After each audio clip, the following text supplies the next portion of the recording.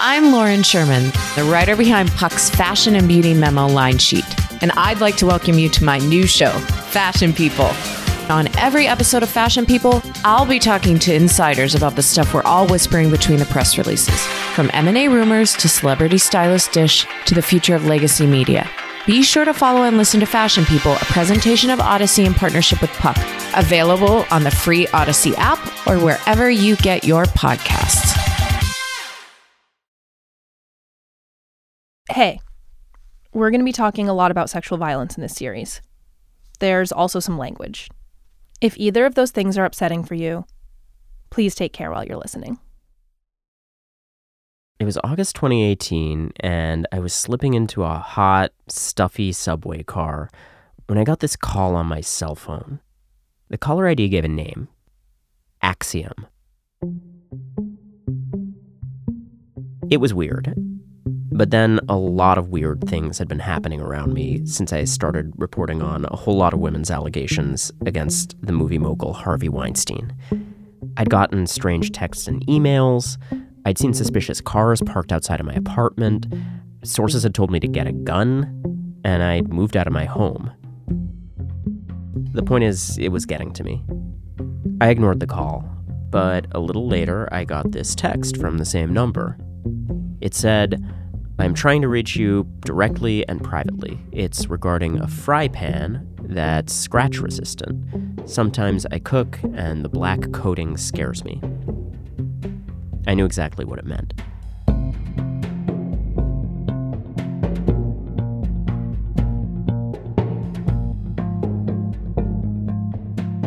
In October 2017, The New Yorker started publishing my reporting on Harvey Weinstein, containing the first rape and sexual assault allegations against him. A New Yorker story published yesterday included a recording from a New York police sting operation in 2015. Weinstein is heard trying to lure... Then I published this story called Army of Spies, about how Weinstein had hired a private intelligence agency called Black Cube. It's a firm based in Tel Aviv, and it's run by former Mossad agents. It specializes in deception, secret agents, false identities, front companies. I'd uncovered all these contracts and documents that proved, beyond doubt, that Weinstein had hired Black Cube to gather intelligence on sources and on reporters, including me. But I still didn't know how far the surveillance went. Black Cube had always denied following any journalists. After the article, I came across this photo of a frying pan coincidentally marketed under the brand name Black Cube.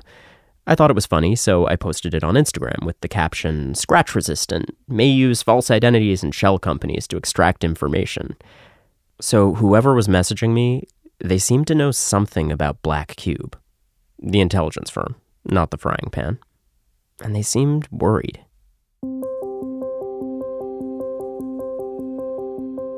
So I messaged back, "Can you say more about who you are?" And this person responded, "I can say I do surveillance. We will need to meet discreetly and make sure we are not followed." What happened next felt like I was in a John le Carré novel or something. We agreed to meet at a Brazilian restaurant in Manhattan, but when I got there, this person didn't show. Instead, my phone rang. The caller ID said Axiom again. It was a man with what sounded like it might be a Russian accent. He told me what I was wearing and said he needed to make sure that we weren't being followed. He instructed me to leave the restaurant, walk against traffic for several blocks, and then sit down in the back of a different restaurant. That was when I first met Igor Ostrovskiy, a private investigator who'd been following me, watching me for weeks. This guy.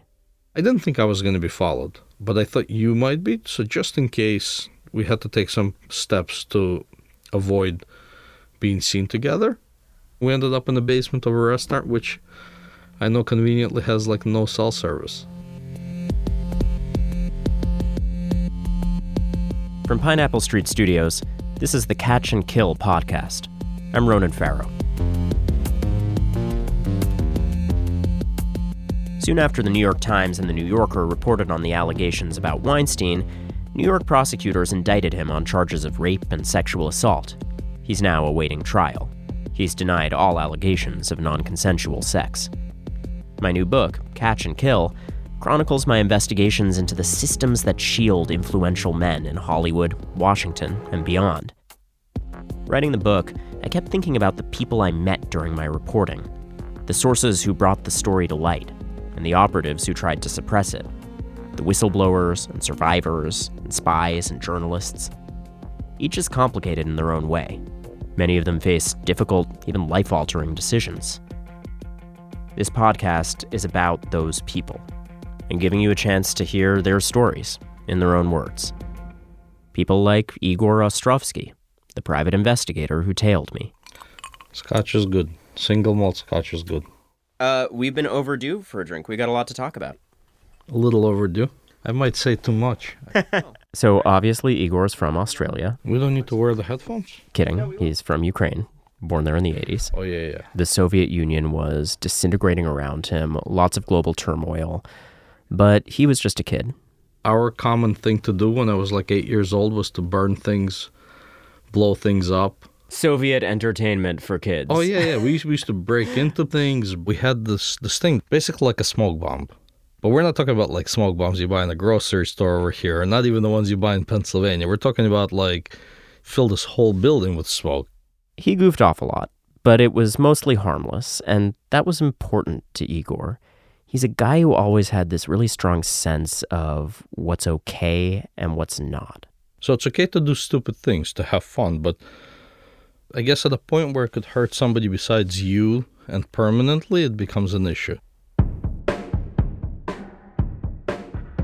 Igor was 10 years old when his family came to the U.S. as part of a program that resettled Jewish refugees in America. He had trouble making friends, sometimes compounded by that sense of right and wrong.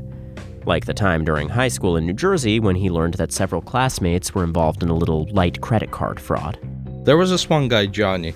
Johnny worked in a store that sold tools. He would steal the credit card numbers of the customers and sell them to my friends, right? So they sent this guy who just graduated high school to threaten me. He said, listen, if anything happens to this guy, if he gets caught, you're fucked. I decided that, if I'm going to be threatened, it might as well be worth it. So I just kind of helped them to stop doing what they're doing. What did you do? I called the FBI because I thought the FBI takes care of everything. You're like how old movies. At this point? Sophomore year, so 14 probably, 15. Yeah, 15. Right. And I thought the FBI, you call them and it's like, like Superman. They just come down from the sky and fix everything. I gave all of their names, their addresses, and the credit card numbers that they were using. So they were like monitoring this from the start of the purchase to like the UPS delivery. You're a narc. Very slightly. Only in very unethical situations. Well, I didn't like that somebody was messing with me, Yeah. I knew that either you got to get a big stick or you win by being smart. And, if they want to threaten me, I'm not going to be able to stand up to them in a fight. So I'm going to just be smart.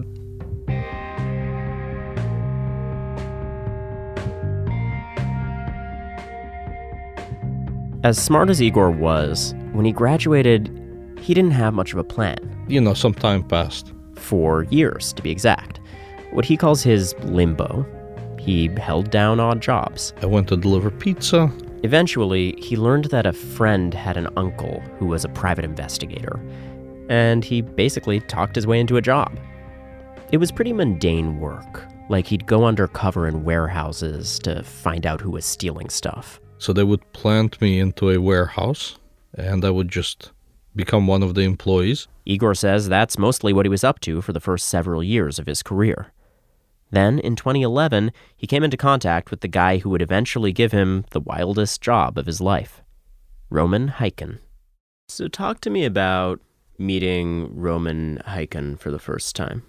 I don't know why, but I had this feeling like I should find someone who's, part of my culture. Like it'll be easier to get along with someone in my culture. So I Googled Russian private investigators. One of 3 guys that I found in Brooklyn was this guy Roman Haken. I'm not your typical investigator. I'm the guy out in the field, the action taker. My name is Roman Haken, and I'm the founder of Infotactic Group. Roman Haken ran an outfit called Infotactic. Infotactic Group handles spousal investigations, intellectual property cases, insurance investigations, child custody cases, background checks, and skip tracing. It was a pretty small-time operation. Most of the workers were part-time. It is true Haken had occasionally worked for a high-profile client, like the designer Christian Louboutin hired him once to go undercover and see who was knocking off those red-soled shoes. When I was young and I first learned how to read, I would fascinate my parents with my ability to memorize the text of my favorite book, Sherlock Holmes. In general, he's a good guy. He likes sailing, so he goes sailing a couple times a year.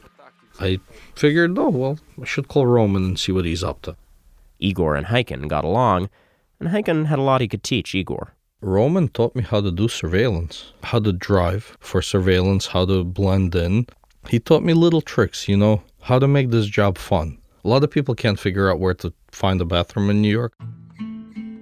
And we're talking about clean bathrooms, not like the bathroom at Union Square in the subway, Like that bathroom I wouldn't even walk near.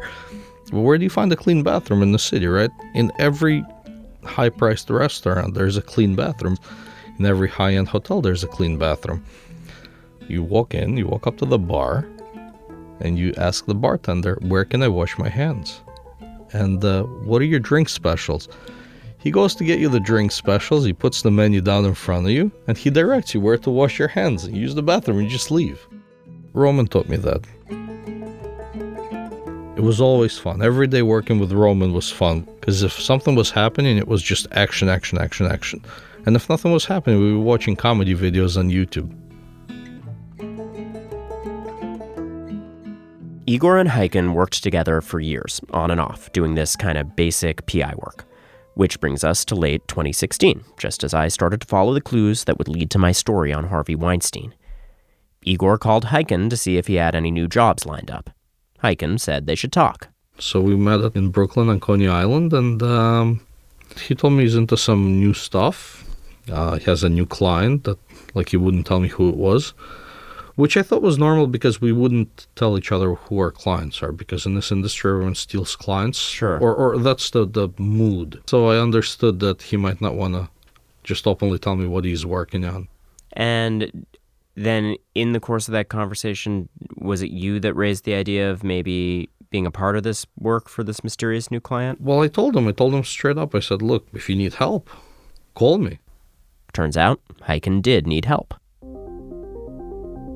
Many of these new jobs involved what's called counter-surveillance. Igor was supposed to secretly follow operatives to equally secret meetings. Operatives sent by that mystery client. The goal was to make sure nobody else was following them. I know, lots of secrets, lots of following. From the very beginning, nothing about these jobs seemed normal to Igor. He was told almost nothing about them beforehand, but he was picking up on clues as he went. So they're always in fancy hotels or fancy restaurants. And there's a couple of players that I already learned. These are the agents of the client. Yeah, like the heavy-set blonde lady with glasses, or this guy that's called the Spaniard. I don't know why, I guess he's from Spain. I was very curious. I mean, the more you tell me that I can't know, right, the more curious I get. I realized that something is going on that's a little iffy. I just had an inkling that I should be documenting everything. And then in July 2017, Igor got an assignment that just felt off to him. I get a call like, hey, we got a job tomorrow in Brooklyn, gotta go. And Roman says it's a New York Times reporter. And I'm like, all right, that's weird. After the break, Igor tails some journalists.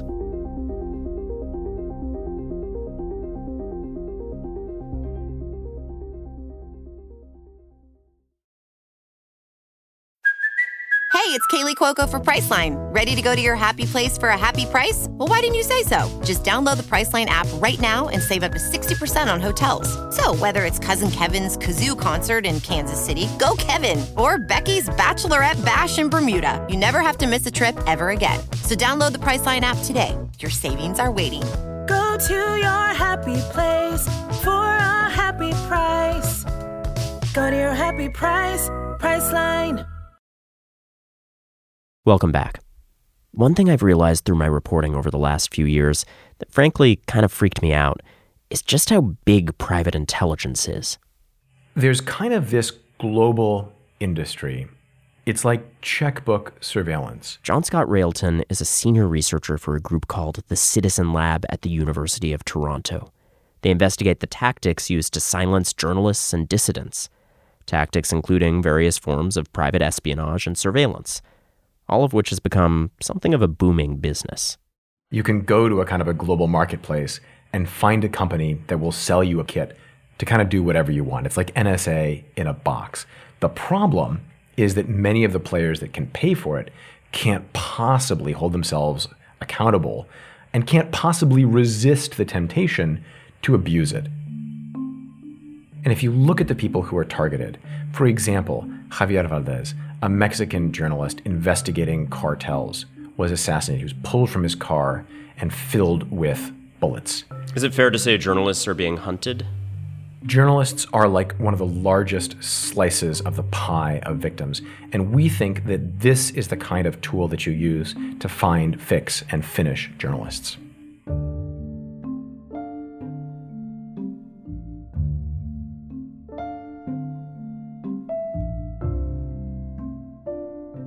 In 2017, Igor Ostrovskiy was suddenly thrust into that increasingly sophisticated world of journalist hunting. His boss, Roman Farrow, started sending him assignments to follow reporters digging into the allegations against Harvey Weinstein. They briefly followed Jodi Kantor of the New York Times. I knew at this point that the goal was to isolate and identify Jodi Kantor's sources if she meets with any. You know, I used to read the New York Times when I was little. You know, in high school, I used to go to the library before school and just look at the New York Times. And I thought it was good. And I think the motto is awesome, you know, all the news that's fit to print. So when we were following Jodi Kantor, I thought probably a little bit iffy on the moral side. And then we were following, you know, we're supposed to follow you. It felt to Igor like increasingly the mystery client was turning its focus away from the Times and toward me and my reporting. So we ended up hanging out in front of your building a couple times. Ended up seeing your super a lot. He's outside a lot. Yeah, he's outside and ended up getting a bagel around the corner. Actually just passed by there. It's a lovely neighborhood. I wanted to take a picture and send it to you. I was like, yeah, this is the bagel shop. The aim appeared to be to figure out what was happening to my reporting. From the beginning, the intensity was there. Roman was more stressed. We were like kind of going over things like, how are we going to control the situation? If he goes this way, what are we doing? Okay, if he goes that way, if he gets a cab. Well, if he gets in a cab, jump on the fucking hood so I have time to get around the block and then you're burned, but, you know, make the cab stay. Maybe if we do that, then you're going to think something's crazy going on, so you're going to jump out of the if cab. If you jump on the hood, I'm going to notice. But we're going over all these possibilities. It's more important to get this one right. At times, the operation could be a little hapless. They even spent some time following a neighbor who kind of looked like me. But I'll be honest, it was also scary. Growing increasingly convinced I was being followed, hearing from those sources who said I needed to be armed, eventually putting my reporting materials in a safe deposit box at the bank. And the operation was getting more intrusive and sophisticated. So on the last day when we have to follow you, I get a call early on. Roman tells me that he's going to try to find out where you are. And I asked how, and he said that he's going to do the geolocation thing with the phone.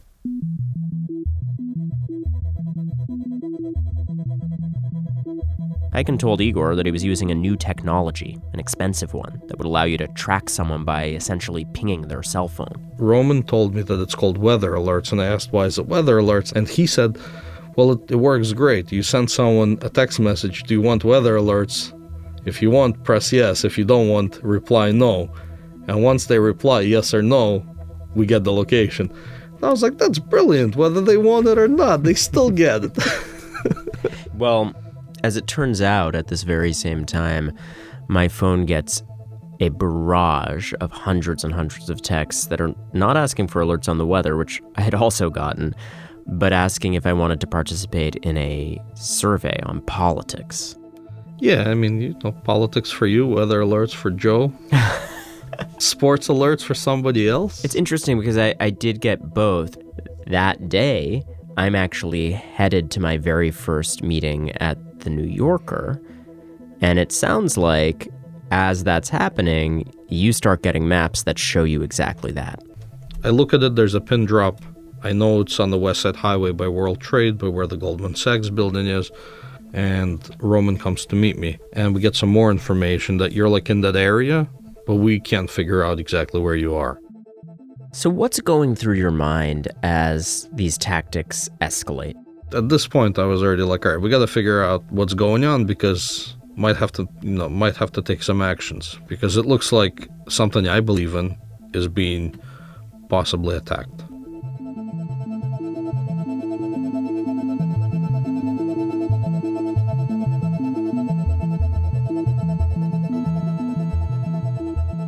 So in November 2017, I finally published my reporting on Black Cube and what it had done to track sources and reporters on Harvey Weinstein's behalf. Return to the Harvey Weinstein story and new revelations about the great lengths he allegedly went to in order to quash stories. Farrow alleges Weinstein hired elite private security agencies, at least one of which deployed undercover agents. The ultimate aim of this was to kill stories by Farrow, also the New York Times and other news outlets. Igor read that article. It was the first time he had heard of Black Cube, but the operation sounded familiar. I saw your article in the New Yorker, and I call Roman. I'm like, listen, this is clear who we're working for. And this is clear that this is what they were trying to do, because this is like the story about us without mentioning our tactics or our names directly. Because the targets that I described Black Cube having in that article were also your targets. Right. Something like that. We'll leave it at that. Igor's suspicions were right. The mysterious client that had hired Roman Heiken as a subcontractor was Black Cube. This, it turned out, is how Black Cube operates in cities across the globe, hiring PIs with local licenses to provide legal cover and a better lay of the land. The realization didn't sit well with Igor. Remember, as he put it, it's okay to do something stupid until it hurts someone else. When I read it, I said, this is horrible, and this guy is doing this systematically. There's no way I'm going to continue to be part of this. Like, there's no way I'm going to walk away from this situation knowing that I'm helping someone suppress the truth, suppress the press, and to get away from taking responsibility for these actions. Igor decided he had to expose the operation. He tried law enforcement first. I called around and I couldn't get anywhere. I called somebody who put me in touch with an agent at Homeland Security Investigations. They said that I need a lawyer. I called a lawyer. The lawyer wanted money. And I was like, listen, I'm an American. I live paycheck to paycheck. I'm trying to be a patriotic American here. Just, what is this? Money. I'm patriotic, but only if I could afford it. So I thought, again, like from my childhood, call the FBI. They'll solve everything. And then eventually, I get to a person who's not even an FBI agent. It's just like an idiot who just in college, like a summer intern or something, doing phones. So 45 minutes later, a guy picks up who's clearly like a washed up guy who has this shitty job of having to talk to people who think that they're, there's UFOs or whatever. And I'm telling him, I'm like, look, there's a foreign private intelligence agency acting in New York, possibly in other states, possibly doing things against the United States. I don't know, but it's like I'm involved in this. And he goes, so what do you do? I said, I do surveillance. He goes, so what's illegal? I said, I don't know. I'm not an FBI agent. I'm not a lawyer. Shouldn't you know what's illegal? I said, I'm telling you, this thing is going on. He goes, nothing illegal. Click. He hung up on you. He hung up on me. So when this guy hung up on me, I said, all right, well, if I can't get the government involved, at least I can help this guy. and at least I should let him know that this is what's happening. I just felt like, okay, I can go to you. And that's when I got that call from Axiom, which, of course, turned out to be Igor, and how we wound up sitting opposite each other in the basement of a midtown restaurant. Tell me about that first meeting and how you felt about that. Just wanted to be cautious. I felt nervous. I thought that me and you just are going to have a conversation, and that's it. And then, I never thought that I'm going to tell you my name. I never thought that I'm going to, tell you my name, that you can print it. I just thought that I was going to say, hey, Ronan, your suspicions are confirmed. Nice to meet you. Good luck. But Igor showed me photos he'd taken while following me. My street, my front door, my superintendent. It was a huge risk for him. I could see it in his face. You seemed freaked out. You seemed frightened that you were going to get apprehended, that someone was maybe going to come after you. And yet you really wanted to do this. So I didn't know if, they're going to come after me, if my name comes out, if I have to worry about getting ran off the road into a ditch or, some kind of freak accident. I just, I was a little bit worried, so I didn't want my name out there. But I thought that if I allow this to happen and I walk away and I don't do anything, then I'm complicit in allowing the media, the way of life I believe in, to be attacked and to be changed. And that could be irreversible.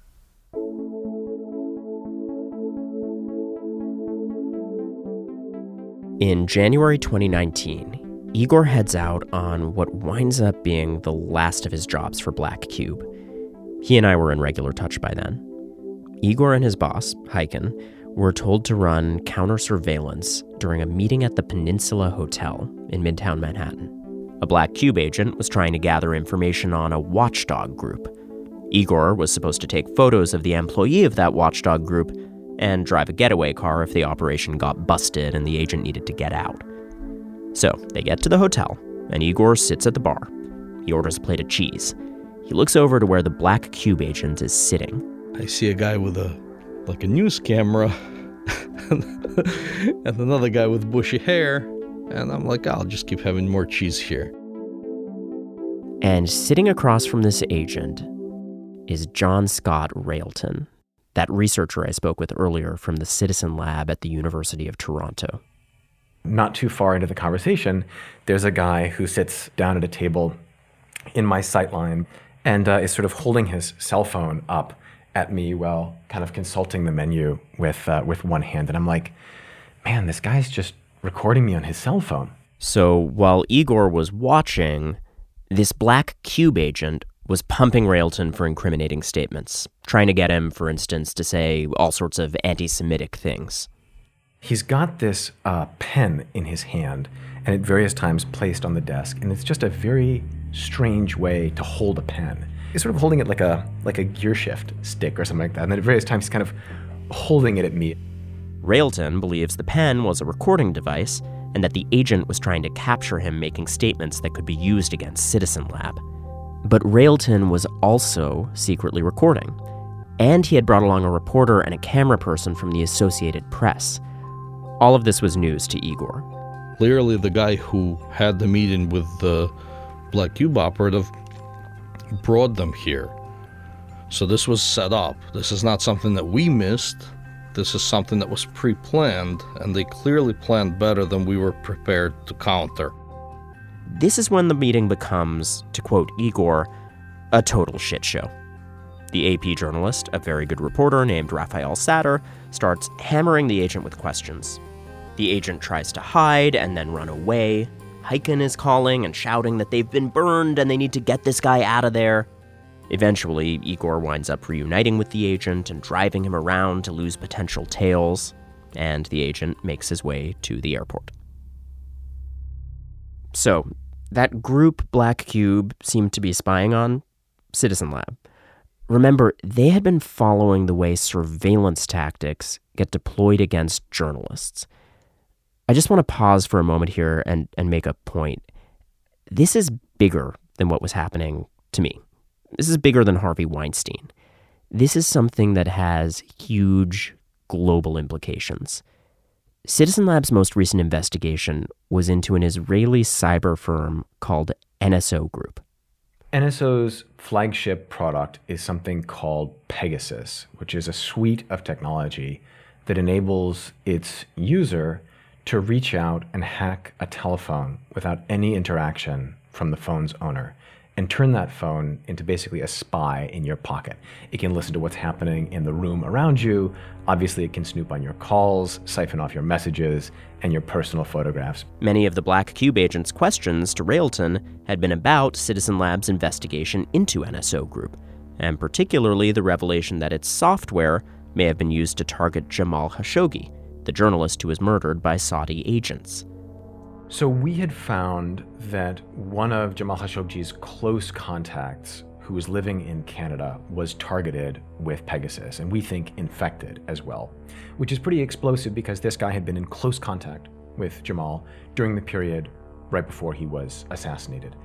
And this obviously was a black eye for NSO Group and for the Saudi government. Turns out, after its work with Harvey Weinstein, Black Cube was sending its agents to meet with tech experts critical of NSO Group and its software, people who argued that that software was being used to hunt and sometimes kill journalists. NSO, for the record, denies hiring Black Cube, and it says its software is sold to governments and other entities that want to catch criminals, not journalists. But what's clear here is that there is an entire system of international espionage and hacking targeting journalists and researchers. That is still going strong to this day.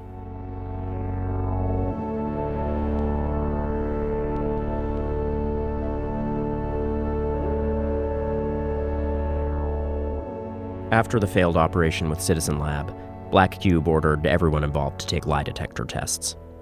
Roman tells me, listen, no drugs, no alcohol tonight. You getting polygraphed tomorrow. And I go, you know me, I don't drink. I've never done drugs in my life, so it's not a problem. And meanwhile, my hands are like trembling. If he took that test, Igor felt sure that they were going to discover that he'd been talking to me. So he said he wouldn't do it. And shortly thereafter, Heiken stopped offering him jobs, and they drifted apart. We reached out to Roman Heiken's attorney and a representative for Harvey Weinstein for this podcast, but did not get a response. Heiken's attorney initially confirmed details presented to him in a fact-checking call for the book, but then suggested that the information was false or fabricated, without offering specifics. Igor knew that prosecutors in New York were, in the wake of my reporting, investigating Black Cube. Sources close to the agency's operations for Weinstein said they ran all their activities by lawyers and that any cell phone tracking was undertaken without their knowledge. In any case, Igor got a whistleblower attorney and began the process of volunteering to help prosecutors if they needed it. And he decided to go on the record in my book. He says he's glad to have come forward, to have a part in defending something he believes in, to stand up to the increasingly elaborate machine that ensnares journalists around the world. If I had any doubt, I would have never came to meet you. I believe in what you're doing. I believe in you, and that's why we're here. Maybe we don't have to say that I'm a hero, anymore. Well, maybe I'll try to avoid the H It's like word when you say it, I'm like, how do heroes sit? Am I arching my back?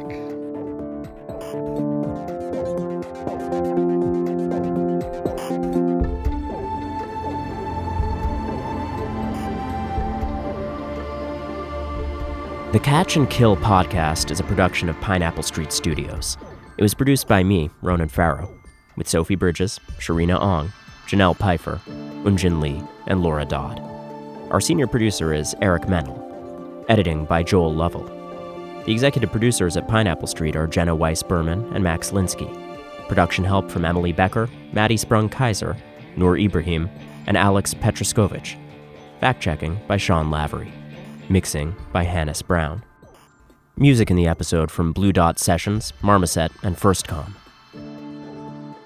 On the next episode, we go inside 30 Rockefeller Plaza, where my producer and I were recording our conversations in real time as NBC killed our initial reporting on Harvey Weinstein. He's just going to try to find ways to sabotage it. I know, which he's going to probably do anyway. Shit. This all, of course, is based on reporting I did for my book, Catch and Kill, which is available wherever you buy books. Thanks for listening. We'll be back next week.